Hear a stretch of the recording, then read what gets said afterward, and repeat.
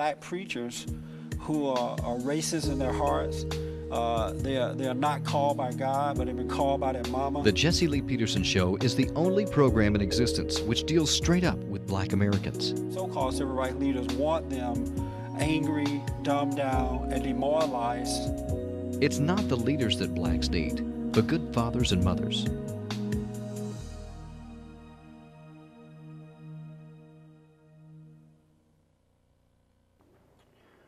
Welcome to the show. My name is Jesse Lee Peterson. Thank you so much for tuning in. I do appreciate it. I want to hear from you, your comments, opinions about the show. We do appreciate them. Whether you like it, whether you agree or disagree, let us hear from you. You can email me or give me a phone call. I'm interviewing someone that is, to me, is a very interesting person, so I think that's going to be very enlightening to you. Pastor Micah Decker. He's with Beyond the Wall Prison Ministry. Thank you, Michael, for coming on. Amen. I'm glad to be here, brother.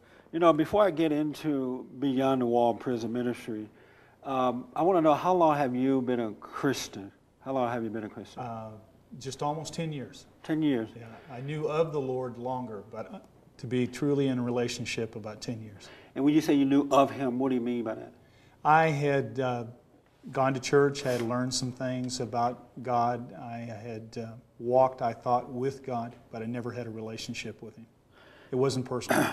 And when you say you thought you walked with Him, what made you think that you was walking with Him or had walked with Him? Because I did the thing that most people think. I went to church and went to an occasional Bible study, prayed occasionally, and that type of thing. But I certainly learned when I finally got in a relationship with Him that I had not known Him for most of my life. Was there a point when you realized that you wasn't walking with Him? Yes. And what was that? When I realized that the things of the world were more important to me than He was. I looked to the world and money and cars and homes and that type of thing rather than God. Yeah. That was my first choice.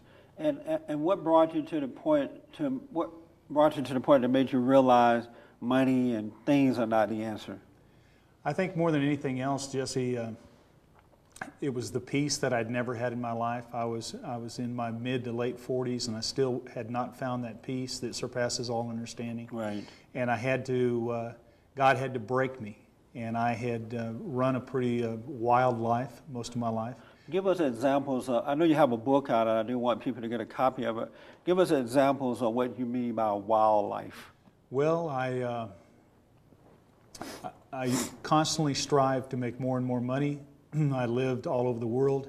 I worked as an enforcer, excuse me, and a hitman for one of the largest mafia organizations in the world, the Cecilia Falcone family. Really? And did that for a long time. Did a lot just in general crime. I did a lot of things that were wrong. Spent a lot of time in prison. I spent almost 25 years in prison before I started seeing the light. What was the one thing that caused you to get into crime? Do you know? Money. Money. The opportunity to make the first offer was to make $1 million in 3 months. At what age? 24. Really? And it was just hard to resist that, huh? Absolutely. That's amazing.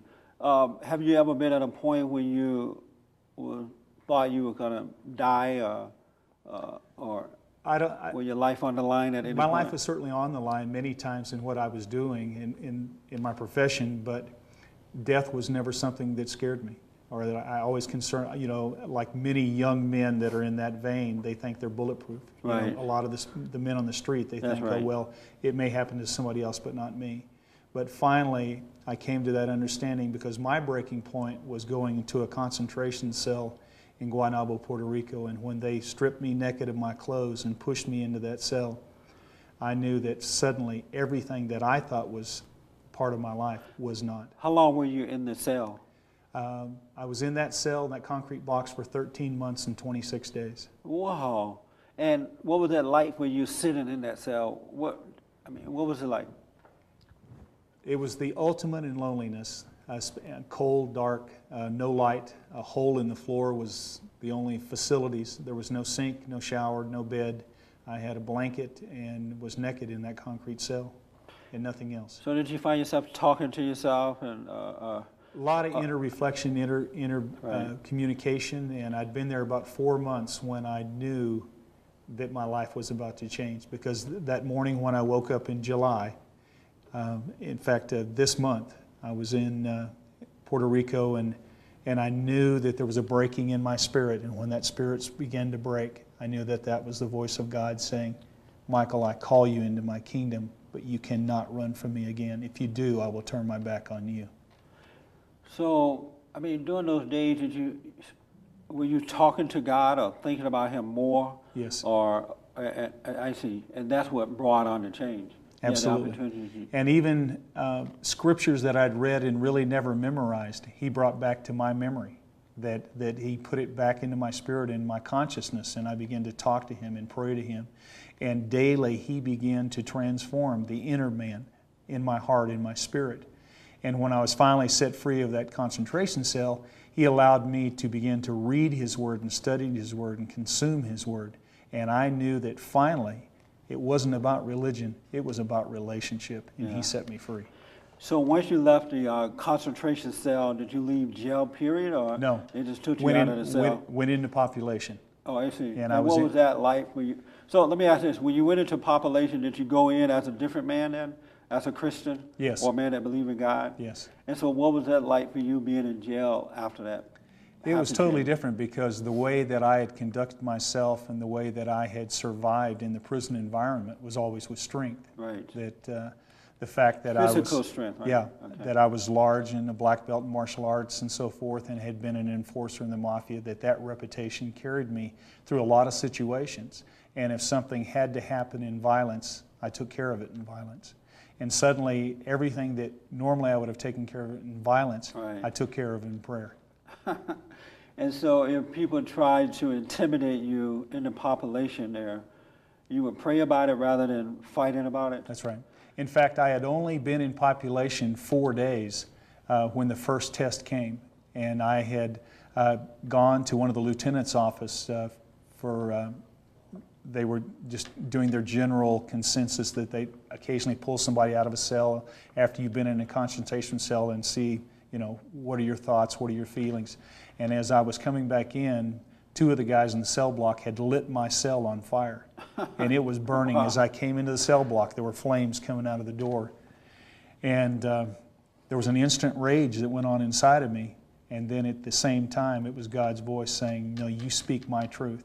And so I yelled this message: whoever lit this fire in my cell, God will lit a fire in your soul, and it'll be 10 times as intense as the inferno you caused in my cell. Wow. And then they went on immediate lockdown, and when they went on lockdown, about 15 minutes later, they came in and 2 guys started dragging their stuff and walking out through the cell block. And because the 2 guys, the fear of God, had, even though they didn't know God, His presence was so strong in there that they feared their life, and they left the cell block. And so, were the guys, were they teasing you later on because here's this big guy, rather than fighting back, would mention God? And did you feel embarrassed by it if it happened? I didn't feel embarrassed, but there was an intimidation factor there that I would communicate with God. God, I'd like to handle this the old way. And He'd say, no, you will only handle it my way. And so, do you feel that God gave you a new nature? Absolutely. A new nature. A transformation. And how would you describe that new nature? Focused on light rather than darkness, focused on His will rather than my will, allowing His Word to generate a way of life and a way of speaking in me that was totally different than it had been a few days, few weeks, few months before. Are you surprised at that? I was totally surprised then, but the amazing thing as I have then finally set free and out in public, now that I go back in the jails and prisons, it's an amazing journey because I remember those days of incarceration and I see that transformation taking place in men and women across this country. How long were you in the population before you was finally released from jail? 3.5 more years. Really? Yes. And did you start a ministry within the jail? Started ministry. The first Bible study and church service that had ever been in Guaynabo, Puerto Rico began. Then when I was transferred to Florida, to FCI Miami, I was doing a Bible study there in the holding area. And then when my final destination was going to be Beaumont, they sent me to the transfer facility in Oklahoma. Many people, Jesse, don't realize that there's an airport in Oklahoma City, and the only thing that flies into that airport, and it's a commercial airport, are planes full of prisoners from all over the world. It's called, that's where the name Con Air came from. Oh, okay. It's U.S. Marshals flying confiscated planes that have been 707s, 727s, 747s, and these have been confiscated in drug raids, and they now are used by the U.S. Marshal Service to transport federal prisoners all over the world. And you actually fly in, and there's a turret that comes out just like in the regular airport, and you go off, but everything inside is U.S. Marshals and chains and bars. That's amazing. Were you raised by both parents, father and mother? I was raised by my mother and 4 stepfathers. 4 stepfathers. Oh, she married 4 times? That's right. The last one, which came in my life at age 9, and was a very violent alcoholic. Were all 4 of the men violent toward you? Toward her and toward myself. Toward yes. you. And did your mother ever try to, help you deal with those men, or there was nothing she could do about it? Most of the violence she was not aware of. She saw, of course, some of the violence, but most of the violence was originated from the drinking and came against me in times when she wasn't there. You know, a lot of, I work with young men, and a lot of boys don't have anyone to talk to while going through that stuff. I don't know if they don't trust people, and also there are no adults who go to them and say, you know, how's your life going? Anything going on that you need to talk about? Did you have anyone to talk about during those days? No. Talk to during those days? No, I bottled it all up and crammed it down inside. And so you developed a lot of rage in that, huh? Yeah, I used to fight 4 or 5 times a week while I was in school. How did you feel about your mother not protecting you from that? That didn't really bother me because my silence was more to protect her than anything else, because the warning I got from the stepfather was, if you tell her what I've done, I'll beat her the same way. Oh, okay. And did you know your father? My real father? At the time? He was a professional basketball player and had left when I was young, about 2.5 years old, had kidnapped me once, and then they found me and brought me back. And oh, he tried to get you from your mother? Yeah, and a couple of years later, the same thing happened. He kidnapped me again, and they found us in Colorado, and they took him to jail and took me back to Texas. Well, at least he made an effort to get you. Yes, he did. Do you wish that the law had left you with your father? I've always wondered what that has been like, because he certainly wasn't a Christian man, but he was a hard worker and loved life. Was a great sportsman, a great athlete, and I always wondered what my life would have been like if I'd have stayed with him. Yeah, that's too bad that the law tend to take the side of the woman all the time, most of the time, rather than considering the father. Because I think that if a father make an effort to be with his children, he should have the right to be with them. Amen. About 85% of the men and women that I see in prison come from single-parent homes. About 85%. Right. And because of that, as a result, about 88% of them were either addicts or alcoholics. Yeah, that's right. So you're out of jail, and what happens to you once you get out of jail? This is the last time you were in jail, right? Yes. What happened to you once you walked out of jail? The first thing is that I felt no more freedom after I walked out of jail than I already had inside. Oh, that's good. Because truly God had set me free. And my sentence, as I stress to the men and women in prison today, my sentence had changed from a sentence to sanctuary the day that I truly began to have a knowledge and relationship with God. And once I was out of prison, He had already set me free, but then He gave me the freedom to begin to worship. And I walked straight into a church and told the pastor, Pastor Randy Bird at Barn Church in Hereford, I said, I just got out of prison, I'm looking for a church home. And he says, well, then you're home.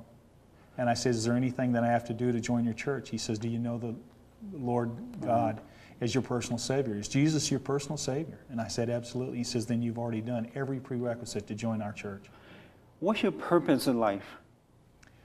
I think my purpose is to go back. The destiny that God put on my life was to go back into the jails and prisons and bring that message of freedom, bring that message of changing not only knowledge of God, but relationship with God, and to strive for excellence to the men and women that are incarcerated, which is now approaching 4 million people in the United States, and get that message out that He is the only answer. You can't beat drugs, you can't beat alcohol, you can't beat crime, you can't beat anything unless you walk in the presence and the glory of God. Most people are not going to have that same experience that you had sitting in that little room there. How do you get people to truly come to God and allow God to cause their life to change? Because a lot of people confess God. They go up front, I believe Jesus died. But when you look at their life, you can tell them not changed. How do you get them to truly change?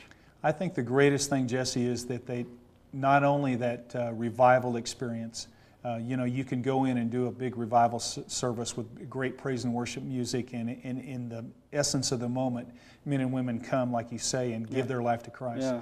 But it's in the daily, weekly, monthly, yearly discipleship that takes that ultimate planting of the seed and opening up of the plant. The tree begins to grow the day that they give their life to God.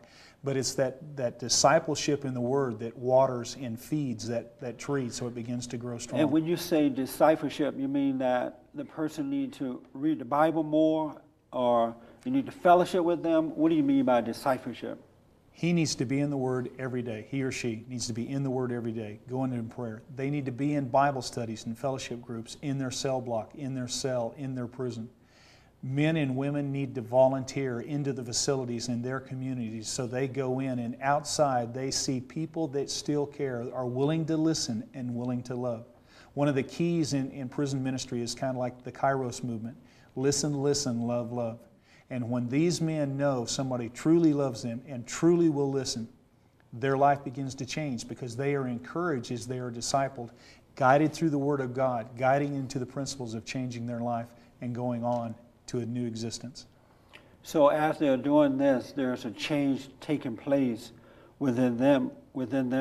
Even their physical being changes. I have watched so many men and women, and especially in some of the MAX units, that these men walk into a 3 or 4 day revival, and their first day, their eyes are black. Literally, there's no pupil and iris. There's just a black color to their eyes. They are so demon and spirit filled. And watch that day by day, the Holy Spirit chips away at that old crusty wall around their heart. And finally, there's a breaking through into their spirit. And when that breakthrough comes, their voice changes, their speech changes, the vulgarity goes out of their actions, their body demeanor changes. And they are a transformed person. The essence of the word and phrase in the Bible of born again is truly seen physically. What do you do with those men that when you go back into the prison, they don't want to hear from you? They sometimes, I guess they're forced to come and listen sometimes, right? And they're acting up in the meeting. How do you deal with that? Well, I think probably the greatest witness is when you're going into the H3 cell blocks where there's no movement. The men and women in H3 cell blocks are locked up 24/7. Now, they do get out 30 minutes a day for what they call rec time. Right. Some of them 1 hour a day. But in those cell blocks, they can't see each other except through a little grated screen. And the only communication is yelling cell to cell or down the cell block. So there's constantly a great volume of noise. And when they see the same person, same group of men or women coming into their cell block over and over and over, and across the cell block or down the block, they hear somebody, all these screams for months and months and years, and suddenly this man's singing praises to the Lord and so forth. It's a witness of God's power in them and a testimony coming out of one man into the other. And then they begin to see, and there's a calming, the Spirit calms that cell block and side to side, and you begin to see men talking cell to cell. They can't see one another, right. Talking in the Spirit, talking the Word. I'm reading this Scripture, and they're reading to one another. And in these little bitty checked grates, they can only get this part of their finger out of that little grate.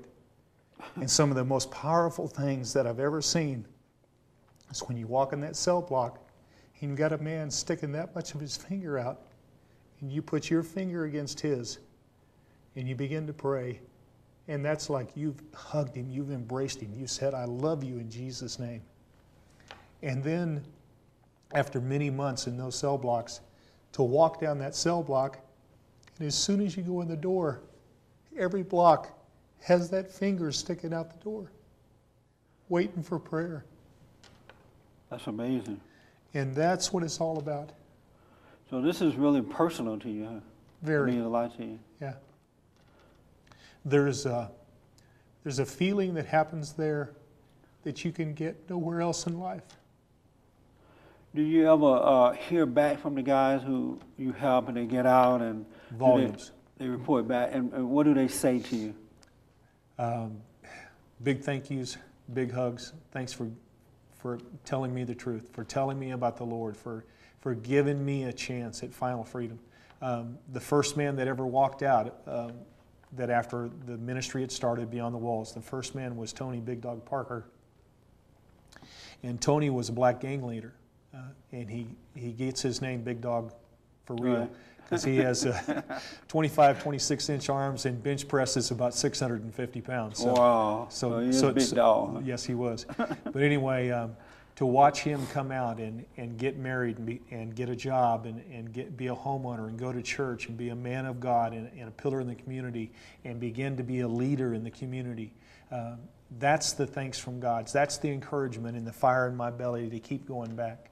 And men like him, women like him, continually over this last 6 years, I've watched walk out of prison and be a success, not because of what I did, but what Christ did. That's right. Have you ever, I know you have a program here on Primetime Christian Broadcast.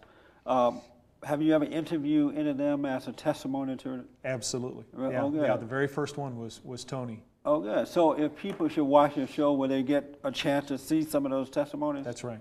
Yeah, That's several great. of the men and women have come down and given testimony, and one of the ladies that just finished doing 10 years in the penitentiary just got set free. She just got authorization, and I'm going to bring her down in August and do some filming as well. You know, these people in the prison system, they get a chance to hear other ministers too. You know, other preachers come through. That's right. And those preachers don't seem to really help them. What is different about your ministry? What is different between your ministry and theirs, other preachers? I think many a times, most of the men, they've got a preconceived idea that if somebody hasn't been where they've been, they don't speak the truth. Oh, a lot of times. So if they haven't been in prison ministry for a long time, or they haven't been a prisoner. And one of the things, especially in Texas, that I do is when I go in and I'm in a new prison, I say, my name is Pastor Michael Decker. My TDC number is 564488. Oh, okay. Instantly, so they can relate to you right that's away. Right. That's right. And there's a camaraderie there. And I know the hand signals. I know what they're saying in gang talk. I know their language, their prison little things that they say. I may speak something that they know, well, he wouldn't have known that except that he had been in prison. Right. So there's a camaraderie and a bond. That. That's great. Do you have fear? To go back in the prisons? No, do you have fear, period? The only fear that I have today is awe and respect for God. And how do you, I hear a lot of Christians say that. What is the evidence you have that type of fear? How do you know you have that? Because with every situation, I go to Him for counsel. And it takes certain tests and trials and tribulations in our life to keep us humble.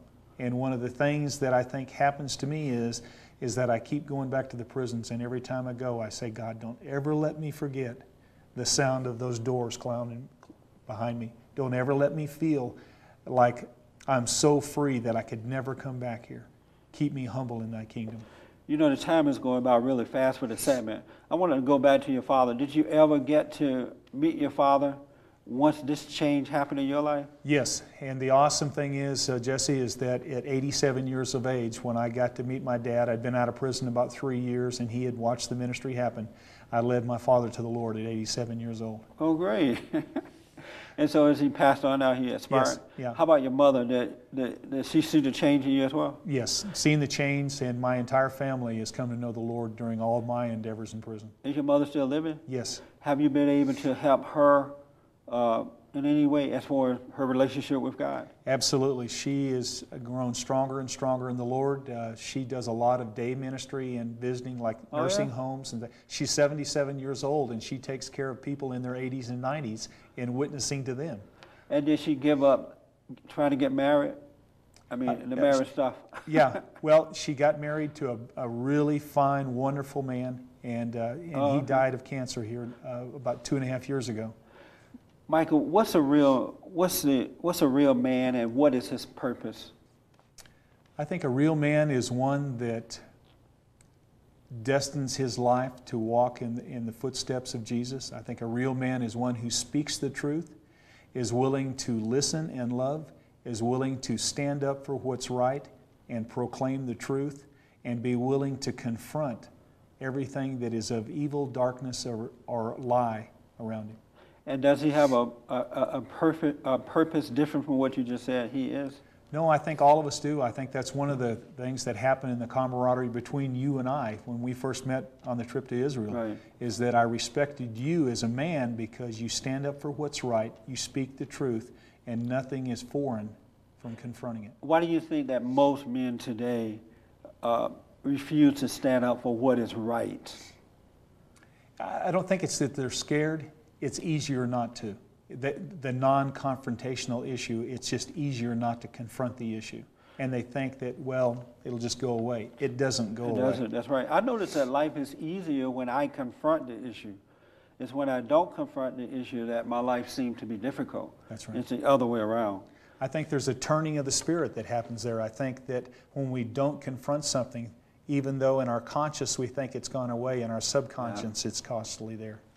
We have 30 seconds left. How can people get a copy of your book and what's the title of it and get in touch with Beyond the Wall Ministry? It's From the Heart of Thunder to the Color of Grace. It's available here in the bookstore. It's available at Hastings bookstores up in the Panhandle.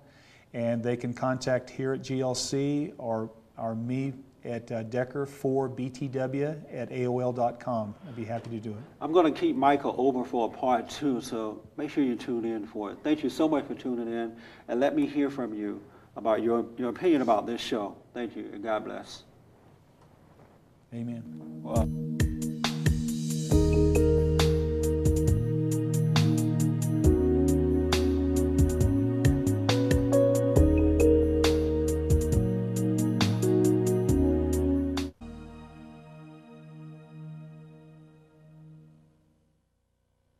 welcome to the Jesse Lee Peterson Show. I am Jesse Lee Peterson. Thank you so much for tuning in. Let me hear from you. We have a website that we're going to put up at the end of the program. I want to hear your comments about the shows. If you have guest suggestions, let me know about that. I would like to get them on. I'm doing a part 2 series today with Pastor Michael Decker. He is with Beyond the Wall Ministry, prison ministry. He has a great ministry going on within the prison systems across the country. And we're going to tell you more about how to get Micah's book. He has a great book out right now as well. Micah, I don't want to go back into the things we talked about the other day. I want to pick up and go further. If people want to, we'll do a replay on this show or something. Okay. If people want to see the first half of the program. And I appreciate you staying over with me as well. I want to talk more about the purpose of a man, because I've noticed that is not understood in society today. Can you kind of briefly tell us again what is his purpose?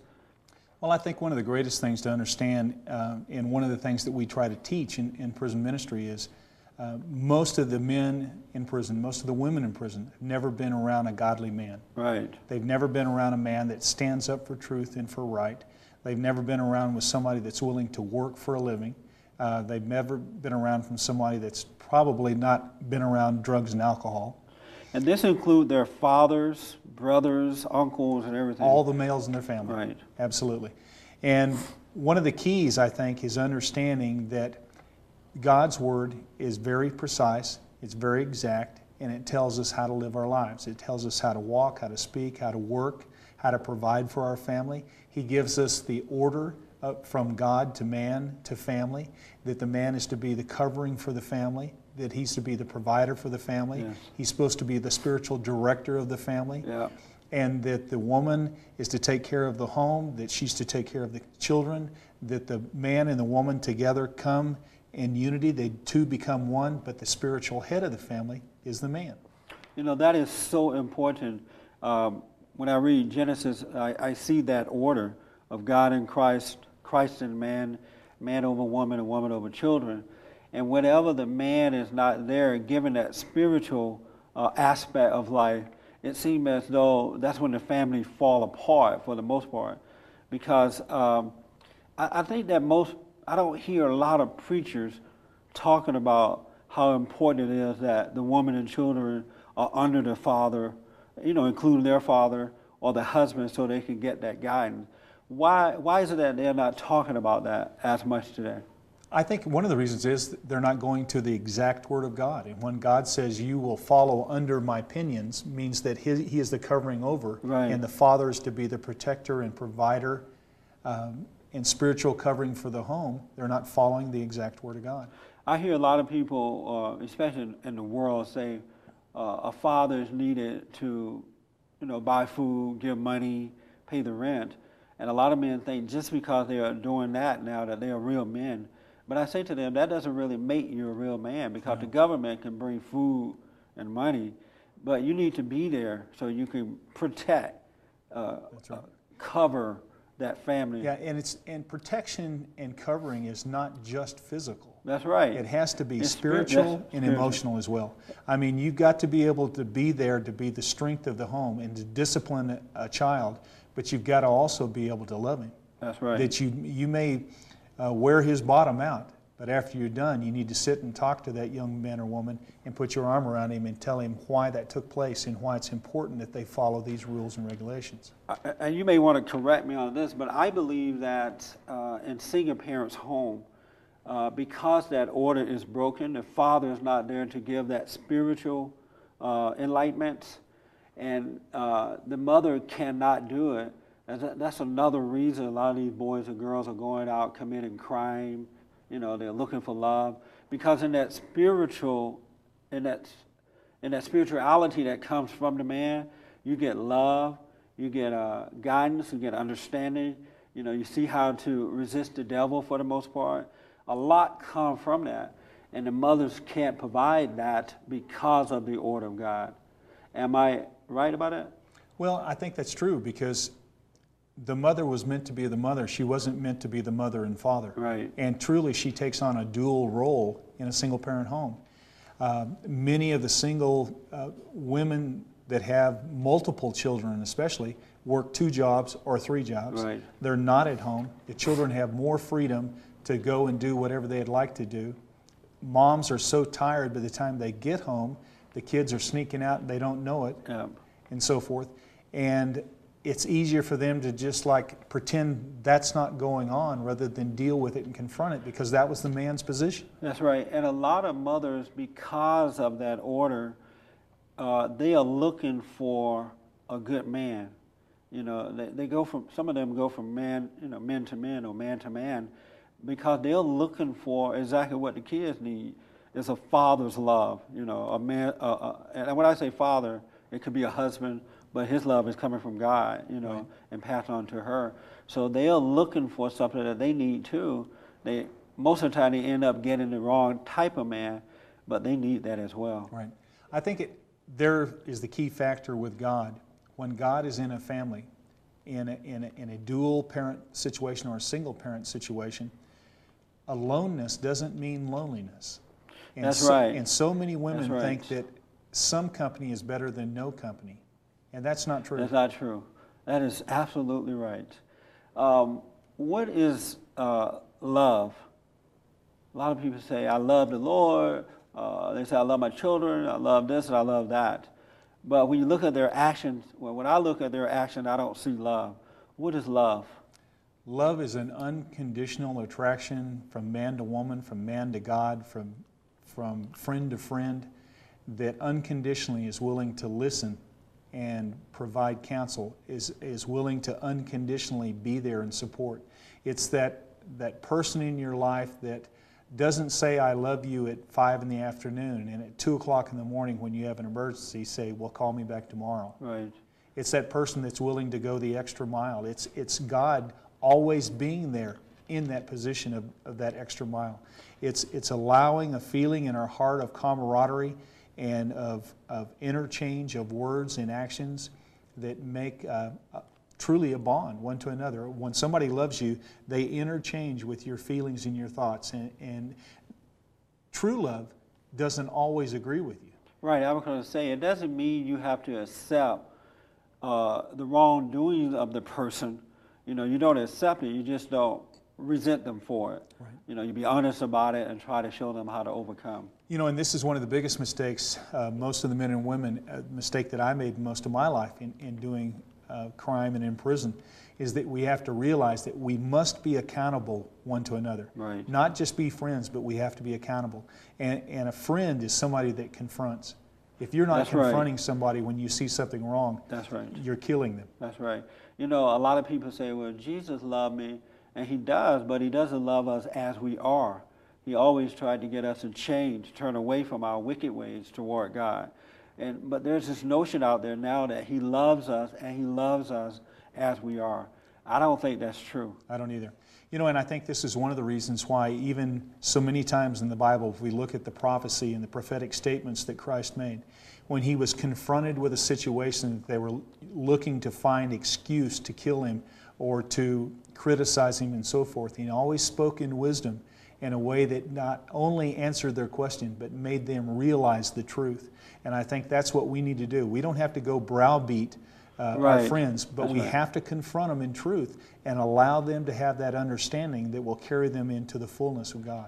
A lot of preachers are now teaching that God loves us as we are. You know, I've tried to get ministers to get involved with us to help do something about abortion, you know, because so many, especially the black community, so many women are having abortions, or about homosexuality, and they'll tell me, well, you know, God created them and God loves us. Who am I to complain about it? But I don't see how you could be a man of God and not desire that that person change. Right. And I think one of the things there, Jesse, is that God does love us. Yeah, he does. He loves us all. Yeah.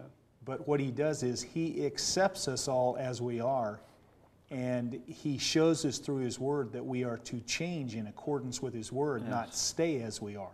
Yes. Let me ask you about God's word. There's this notion that God's word is limited to the Bible. I believe that God's word is in the Bible, but also written in our hearts. And because you can't always carry the Bible around with you, right? And you're going to always need his instruction, his guidance, his protection, his warning, so that you don't fall into a trap. Why do you believe that God's word is also in our heart? Absolutely. He said that the word made flesh. Yeah, and I think that's one of the areas where the more we study and the more we pray, the more that we understand to not only speak forth prayer, but to listen. Yeah. You know, as many people have heard me say before, we have one of these and two of these. So when we pray to God for 10 minutes, we need to listen to him for 20 minutes. That's right.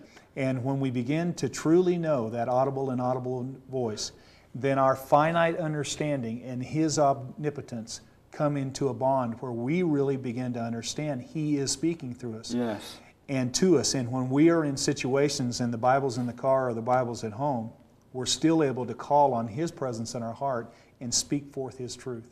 The Bible talks about his voice being a quiet, still voice. And I noticed that there are two voices that can go on within us. The voice in our head, which is of the devil, Right. constantly trying to deceive us.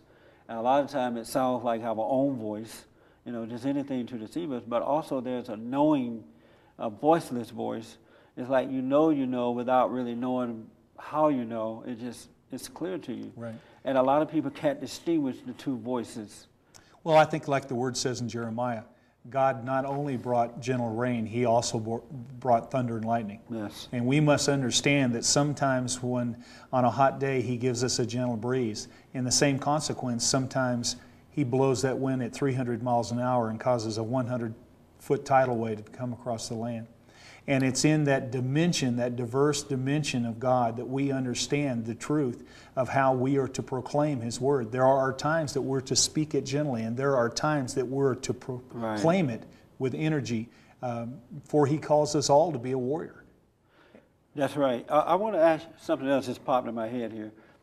I notice in society today that if you speak the truth, and this is by a lot of Christians too, instead of the hearer appreciating it, they tend to want to get angry at you and call names. You know, they call me a woman hater, or if I talk about black folks, I'm a black hater, or homosexual, I'm a homosexual hater. Why do Christians, after reading the Bible, refuse to accept the truth about themselves. You know, if I talked about men, then I have no problem with the women. And if I talked about women, then I have no problem with the men. But women don't want to be talked about, period. Why is it like that in the Christian community? I think in the Christian community, people project their uncomfortableness and the things that are wrong in their life onto others so that they don't have to deal with it themselves. I also think that in the Christian community that it is carnivorous. That we, when somebody makes a mistake in the Christian community, we attack them.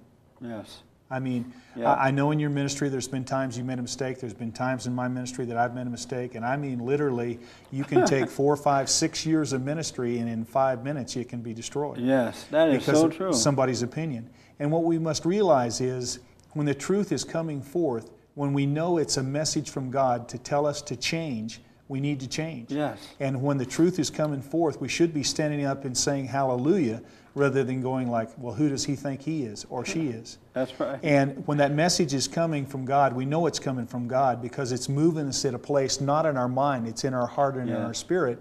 And we know it's God saying, behold, I stand at the door and I'm telling you to change what's going on.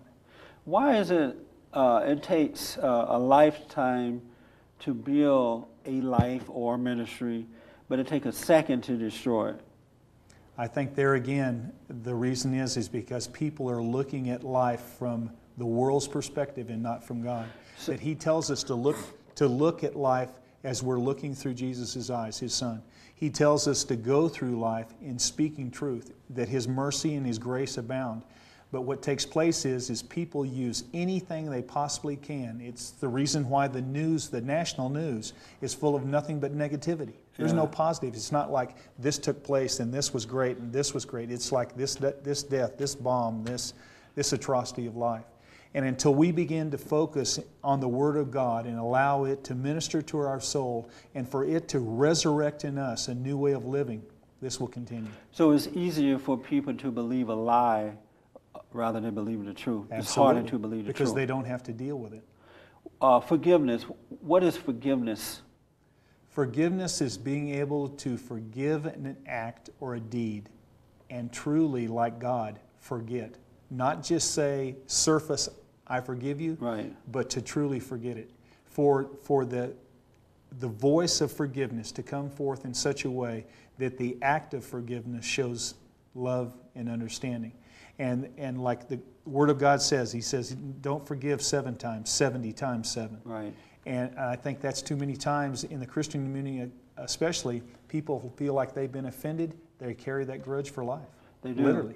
And they need to know this, and this is absolutely a word from the Lord that He spoke to my heart. If you go to the grave, you may know the Lord, but I truly think if you have unforgiveness in your, unresolved forgiveness in your heart, don't be thinking that you've got an automatic ticket into heaven. I agree. I believe I tell that. people all the time, you don't want to drop your body and you have not forgiven. You're not going to go where you think that you're going to go. I absolutely agree. And so many people hold anger toward their parents, toward the violator of their lives, toward themselves. I mean, and they're carried through life, only deceiving themselves. How does one know when they need to forgive? Anytime there is animosity or ill feeling towards someone, forgiveness needs to come. Anytime. And most often, don't ask God for forgiveness when you haven't gone and spoken to that person that you need to forgive. That's right. Because He won't forgive you until you forgive. His Word says that. That's right. And when you have an issue with a man, don't tell somebody else about it. Go tell the man himself. Go to the person. Right. In the Lord's Prayer, it even says, forgive us our trespasses as we forgive. And so as you're forgiving others, God will forgive you. Absolutely. A lot and of in my life, I had a tremendous amount of forgiveness given to me, and I had to forgive too. But was it hard for you to forgive? I think that was the greatest step for me, is to go and begin to say I'm sorry. And I spent the first year out of prison trying to think of everybody I need to say I'm sorry to. And I know there's a lot of people that I didn't go and say that to that I couldn't remember. Right. But I mended many, many fences and many bridges. Were there one person or it was harder for you to go to and forgive? Not really. It was just an act of obedience to God. I think the hardest person for me was my mother, because I knew I had to go to her and forgive her, But the devil was telling me, you're going to hurt her feelings, you're going to make her feel bad, she's going to cry, or she's going to go off on you. And it was like the hardest thing I ever had to do in my life. It was easier with my father than it was for my mother. And I know now it's because she had a greater impact on my life, by raising me and stuff like that. In that perspective, I totally agree with that, because forgiving my dad was like, Dad, I forgive you for all the times you weren't there, and let's go to the Lord. And I'll never forget that morning. I mean, God says, today you'll go lead your father to the Lord. And when I knelt at his feet, he had some sores on his legs from diabetes, 87 years old, and I knelt before him and I was washing those sores and helping him put the ointment on him. And God said, now's the time. And I looked right in his eye and I said, Dad, today's the day that you go to meet Jesus and know him as your personal Savior and ask him in your life. And he looked at me and he goes, he used to call me Hoss. He goes, well, Hoss, will you help me say that prayer? That's beautiful. And then at 87 years old, he only lived about another 8 months, but he led 16 other people to the Lord in that period of time. Really? That was fast. Absolutely. He was on fire. Did you have to go to your mother and forgive her? Yes, and I knew that there was an act of forgiveness that had to take place between my mother and father. Yeah. And so one of the days when I took him to the hospital, God said, today's the day. He says, you call your mom. And of course, she was married at the time, but she came to the hospital, and the two of them, after all the years of animosity that was still there, we all said a prayer, and they looked in one another's eyes and said, I'm sorry for this and I'm sorry for that. And it was such a transformation, not just in my dad, but I didn't realize it'd be so strong in my mom. Yes. My mother did the same thing. My mother hated my father, and she didn't want anything to do with him. And I kept telling her, you got to go and forgive him. You don't want to die with this hatred toward my father. You have to forgive him. And she refused to do it. And so finally she decided to, and she called him up and said, I've been hating you all my life and I'm sorry. And 1 month later she died. She had a heart attack. And I was so glad that she did that before, she died. It was amazing how there was something within her that caused her to do it. She just got up and had a heart attack. She was not ill or anything, and she was able to do it. So I was happy about that. Amen. Michael, are you able to see yourself and to know what type of person you really are? I think so. More and more, and there again, my reflection is when I go to the Word. When I'm living the life I need to live, as I read the Word, I have understanding and a peace. And if there's an issue in my life that's not of God, it needs to be handled and not put on the back burner. Because one of the things that festers in a Christian is when there's something wrong, until it's completed, that fester becomes a sore, and the sore becomes a wound, and the wound becomes a tumor, and the tumor begins to eat at you. That's right. And it pulls you farther and farther away from the Word, and farther from your quiet time, farther from your acts of obedience.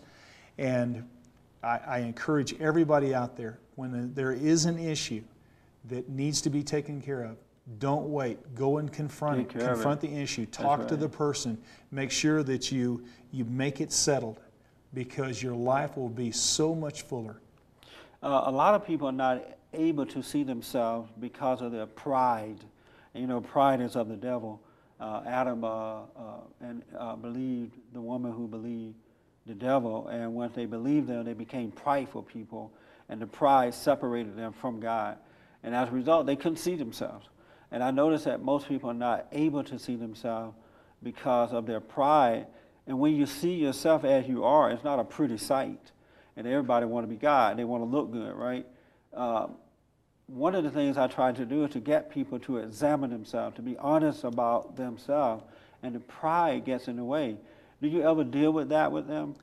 I think one of the greatest, that's one of my favorite scriptures, is Mark 10:45. For even the Son of Man came not to be served, but to serve and give his life ransom for many. Yes.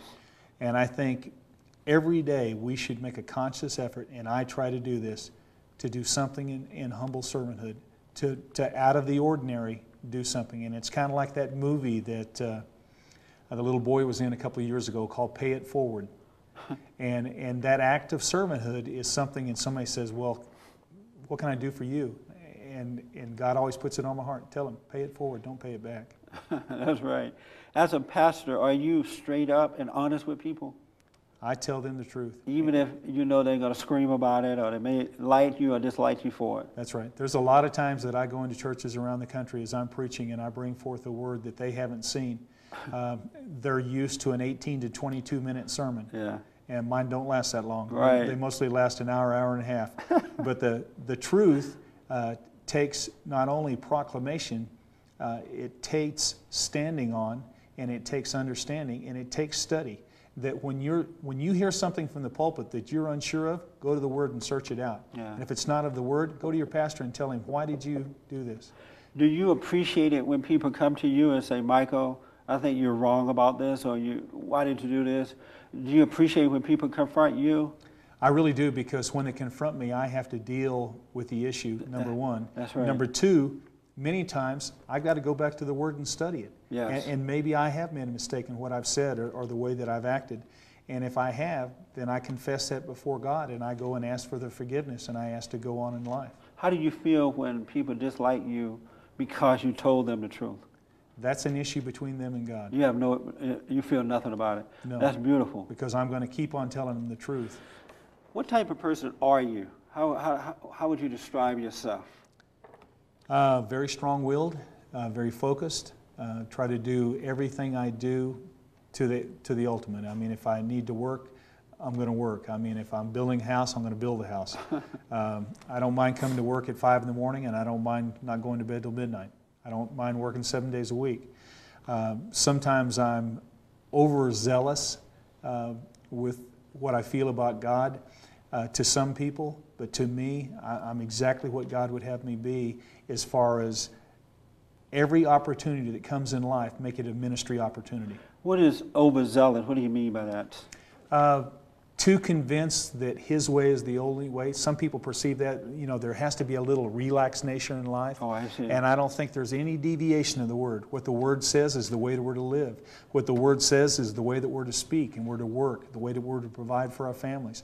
I think that we need to begin across America and around this earth, but especially in America, people need to stand up. Don't let 1 or 2 people go to court and change and take prayer and God out of school. That's right. We need to take 1 or 2 million and say, no, it won't be that That's way, right. and go to the courts and begin to change it and put prayer back in school. When a homosexual activity is in a church, and suddenly a church system, a church belief says that I'm going to have a homosexual as a bishop in my church, you better all leave that church and let them go to hell. I couldn't agree with you more. And how do you know when you're overzealous with, we have 1 minute left, how do you know when you're overzealous with people? Do they say something to you about it, or you can sense it, or how do you know? You kind of sense it, and I may back off a little bit in fervor and let them speak, but then I'm coming right back in the door. Oh, okay. What's your book about? Your name, the title of your book, and what is it about? It's The Heart of Thunder to the Color of Grace. It's my autobiography talking about my life growing up and through organized crime and coming to know the Lord, and it's available here in the bookstore and on my website at decker4btw@aol.com. And the title of the book again? From the Heart of Thunder to the Color of Grace. How can people get in touch with you, with Beyond the Wall Prison Ministry? They can call me at 806-674-5141 or at my box address, P.O. Box 866, Canyon, Texas, 79015. And you go to any prisons? I'll go anywhere. Thank you, Michael, for coming in. Amen. All right. Thank you.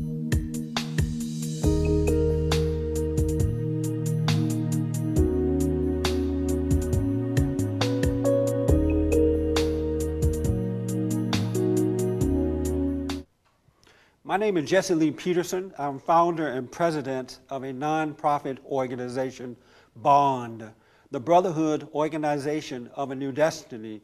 And our purpose is to rebuild the family by rebuilding the man. You can reach us at 1-800-411-2663, 1-800-411-2663, or at our website, www.bondinfo.org, bondinfo.org. We're 13 years old. We're not a governmental organization. We're a private, nonprofit organization. And I believe in the perfect order of God and Christ, Christ and man, man over woman, and woman over children. It is a spiritual battle that we're fighting. Not blacks against whites or whites against blacks, but good versus evil, Right versus wrong. I'm committed to rebuilding the family by rebuilding the man. For an audio or video copy of this program, please call or write the address on the screen. Please include the program number when ordering.